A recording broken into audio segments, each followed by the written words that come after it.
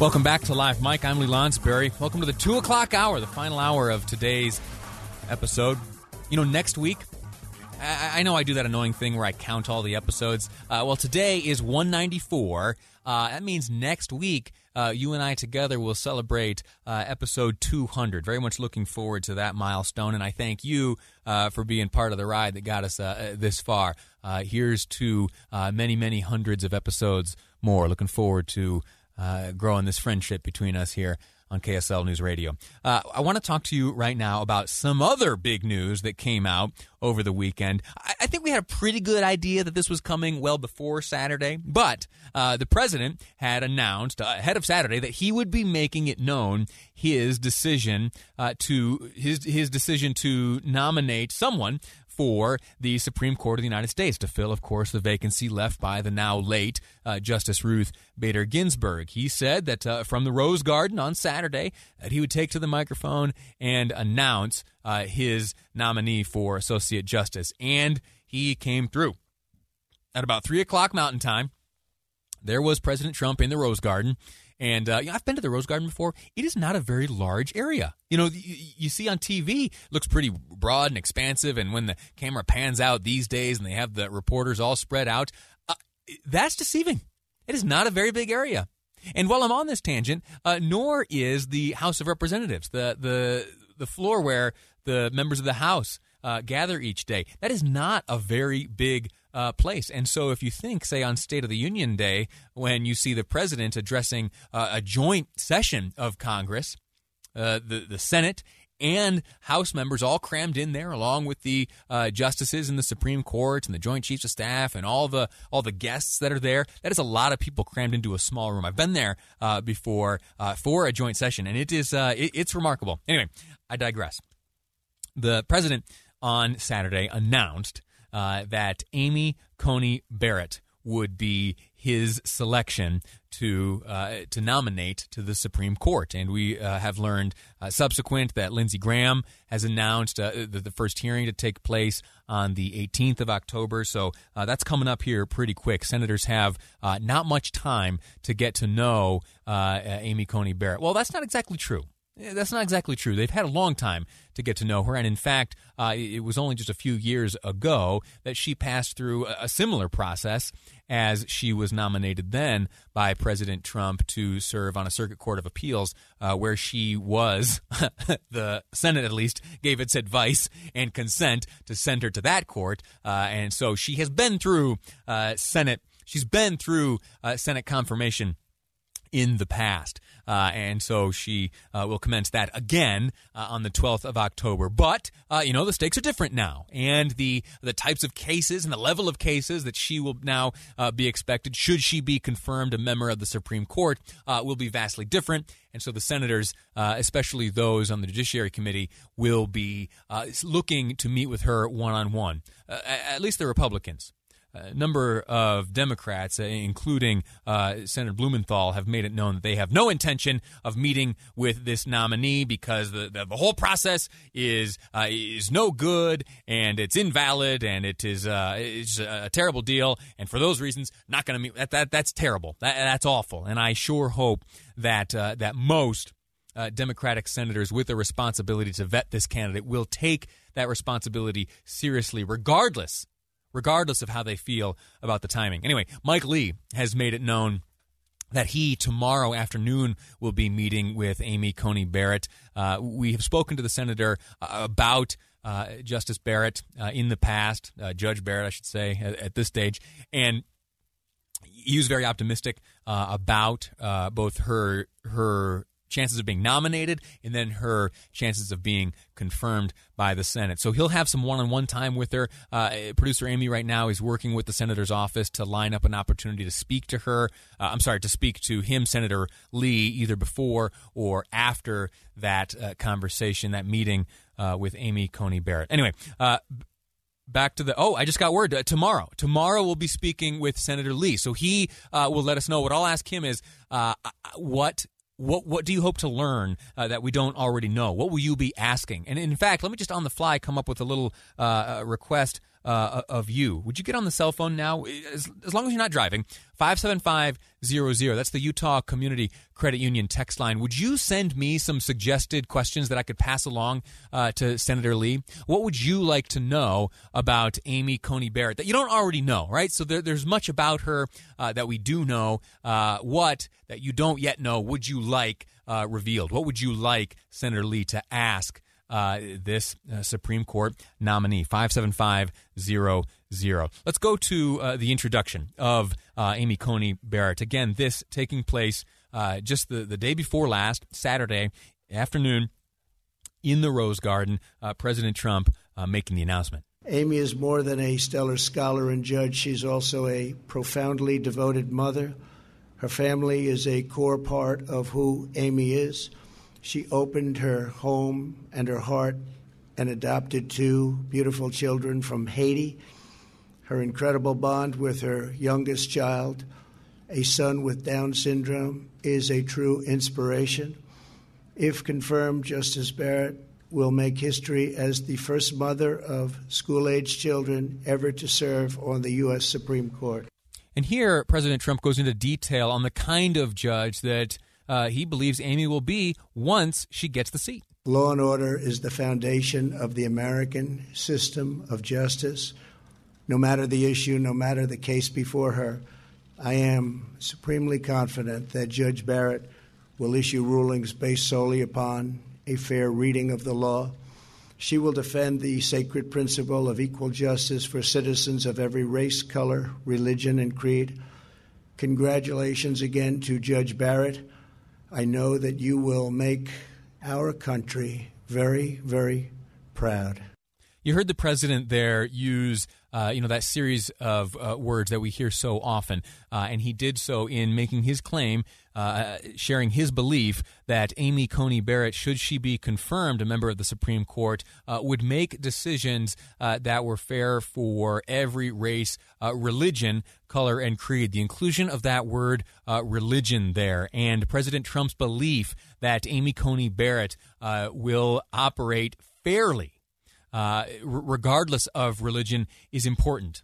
And I don't think that the inclusion of that word was accidental. If you remember a brief conversation you and I had just last week, it stems from a Senate Judiciary Committee hearing in 2017, specifically the hearing that Amy Coney Barrett was subject to as she was questioned by senators after being nominated by President Trump to the 7th Circuit Court of Appeals. Dianne Feinstein spoke in very aggressive terms about the involvement of religion, specifically the Catholic religion and its dogma, according to Senator Feinstein, in the decisions made by Amy Coney Barrett. It was jarring, it was unsettling, and it hinted at something akin to a religious test, something that is not the American way. We don't have religious tests here. We don't have religious tests here in this country. Now, that exchange took place 3 years ago. And we have since, I believe, made it known to Senator Feinstein. I certainly have from this microphone, and others I know have reached out to her, letting her know that that line of questioning was out of bounds. To include Utah Senator Mike Lee, immediately afterwards, let it be known his displeasure there. Now, we have yet to see attacks of that nature against Amy Coney Barrett. But right now there's a real insightful warning published in the opinion page of USA Today, and it reads, Amy Barrett, if Democrats attack her over People of Praise membership, they'll regret it. Now, People of Praise, that is a community with Catholic beliefs described by the opinion columnist as a charismatic ecumenical community called the People of Praise. You can look that up and see what you feel about that. But the claim here made in the opinion piece, and I would add my voice to it, that no good will come from attacking Amy Coney Barrett for her religion. Regardless of where you stand politically, attacking her on that matter is wrong. Okay? We have countless, both Supreme Court justices, past presidents, countless elected officials who have been very strong in their personal religious beliefs and have been able to operate objectively and with a clear focus on the task at hand. No good can come from attempting to discredit Amy Coney Barrett on the basis of religion. I've got to go to break right now. When we return, we're going to have a conversation with Tina Cannon. She is currently a county council member. She is a former candidate for Congress. She's also the 2018 Mother of the Year here in the state of Utah. And she asked a question recently. How are conservative women treated in the press? How will Amy Coney Barrett be treated in the press? Will she receive different treatment because of her conservative status and because she's a woman? We'll speak with Tina Cannon on that front next on Live Mike. I'm Lee Lonsberry, and this is KSL News Radio. Welcome back to Live Mike. I'm Lee Lonsberry. We're continuing our conversation regarding the nomination of Amy Coney Barrett to the Supreme Court by President Trump this past Saturday from the Rose Garden. Her family was there, all 7 of her children, 2 of whom adopted from Haiti. There as well, her husband. And in the audience was the widow of the late Justice Antonin Scalia, Maureen Scalia, was there. It was quite an affair. And I'm sorry that I wasn't able to be there myself because the spirit seemed sweet. And the attitude of this potential justice was an impressive one. Not only as you consider her background, but also as you see her speak so fondly of her family, the family that she has raised. I mentioned 7 children. That is no small feat. And I admire her all the more for having the career she has had up until this point, and likely beyond, with 7 children. You heard President Trump mention as he introduced Amy Coney Barrett that she will likely be the first, I think that's confirmed, we'll have to do a little bit of digging, she'll be the first sitting justice to have school-age children, young children, as she has. It's an interesting thing. Anyway, as I was pondering Amy Coney Barrett and looking back and forth over the different media coverages of first the predicted announcement and then ultimately the actual announcement by President Trump that she would in fact be the nominee to fill the vacancy left by Ruth Bader Ginsburg, I encountered a Facebook post from a name you recognize, Tina Cannon.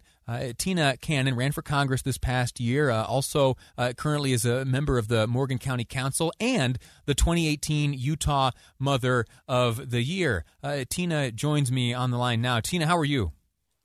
I'm doing great. Thanks for the opportunity, Lee. Well, thank you for making yourself available. The reason I have you on the line here is I saw this Facebook post, and it says, regarding Amy Coney Barrett and how successful conservative women are treated in the press. You go on to then share some of your attitudes on this point, some of the things that you hope, and some of the things that you hope are not done as the life and the career of Amy Coney Barrett are covered in the press. Let me ask you first and foremost, how are successful conservative women treated in the press these days? Well, I think what is interesting about the narrative is I am a woman who follows politics and especially governmental policy on tax. That is my career. So I tend to follow these things, and I'm old enough to remember back to the confirmation of both Sonia Sotomayor and Elena Kagan. So I am struck as a woman when other women are nominated, what the process is. So I do remember all of the narratives and the stories that were told about them in the press. So when this nomination was coming forward, I started watching it early. I had actually done some research on who all of the possible nominees were, and Amy Coney Barrett was my pick. I was excited as the rumors started circulating that this is who the president was going to pick. So I had done some research on it. So I had some background going in. So I was watching for those narratives and those stories. And I think what is the most telling is what's missing from the narrative. And so many times this happens with conservative women. What most people know is that Elena Kagan and Sonia Sotomayor and Ruth Bader Ginsburg were all liberal justices. But what that does tell you is of the 9 justices, 30% were women, and 0 of that percentage were conservative women. So I would think the narrative would be about that. Is it appropriate when we're discussing faith, family, to have a woman's perspective, a mother, and a mother of a special needs child at that, to be part of that conversation. Now, I also understand Coney Barrett's perspective on judicial, so I know she won't bring that to bear the same way that the left might expect her to bring it to bear. But if I give them the narrative that you want different perspectives to be at the table, then I would think that a woman who is a mother, a successful wife and mother, her voice is just as relevant to this discussion. And that's the part of the story that I feel like is missing in the press. They immediately pivot to her faith and her family, but they don't talk about, is that a perspective that is needed? I think it is. How do you believe she be treated once the hearings commence? Lindsey Graham, Senator Graham, has announced that October 12th will be the commencement of her hearing before the Senate, before it goes then to the full floor. When the last justice was nominated, it wasn't so friendly for him or his family. Is that an understatement? Yeah. How do you think things will go for Judge Barrett? Well, I have heard the threats of Democrats to not show up at all, and I think that's a great plan at this point. Should go smoothly, should be a lot easier road for everyone if that's what happens. I like this plan. But I don't anticipate that that's what will happen. I am hoping not to see a repeat of what Dianne Feinstein called or said in the dogma lives loudly within you. That comment, I think, is unbecoming of a senator, especially a senator of faith as well. So I would hope to see questions on her judicial theory, on all of those. Just the merits, the you would expect to, the merits of a justice that you would expect to see. And those are the questions. Those are the conversations that are missing from the discussion now. You see immediately one of the interesting things that I saw from CNN in the comments by Jessica Snyder is she made the comment that Judge Barrett put her children front and center, or made sure that her children were front and center. And I think that's a fundamental misunderstanding of who she sees herself as a woman, and that her children and her family are a very important part of her life. And they do these things together as a family, as a unit. And that is a trait to be admired, not one to be mocked or belittled or treated as a campaign tool. Right. In some ways. But it's really a reflection of who she is. Yeah. But I'm hoping that we see a lot of conversation over how she interprets and her judicial philosophy. Those questions are what are appropriate for the hearings. Yeah. And I think she has the intellect and the fortitude to be able to stand up to those questions and to explain herself well. Very good. We'll have to leave it at that. Let you have the final word there. Tina Canna, thank you so much for your perspective on this and your views, and I'm anxious to see what moves forward. I do think, though, you mentioned Senator Feinstein's questioning during that confirmation hearing back years ago when she was nominated to the Circuit Court of Appeals. I have a feeling that there will be very little conversation about the religion of Amy Coney Barrett in the hearing setting. I believe that Senator Feinstein received some pretty significant backlash, not only from Republicans and conservatives, but also from liberal Democrats who just viewed her approach, her reference to observing dogma in the findings of this judge to be in poor taste and specifically and most practically, tactically ineffective. So we'll have to see how it shakes out. I bet you we'll see on October 12th. But right now, my prediction is that religion will not be much of a topic during that hearing. I'm late for a break. Before I go, though, I have to tell you, when we return, I'll be joined by my old boss, First District Congressman Rob Bishop. A friend of mine just sent a photo, and here about 100 days before the end of this Congress, there is some there's some tidying up of the office going on, to put it lightly. The congressman is packing up some memories, and I want to look inside this day of his, now 97 days before the end of his congressional career. Rob Bishop next on Live Mike. I'm Lee Lonsberry, and this is KSL News Radio.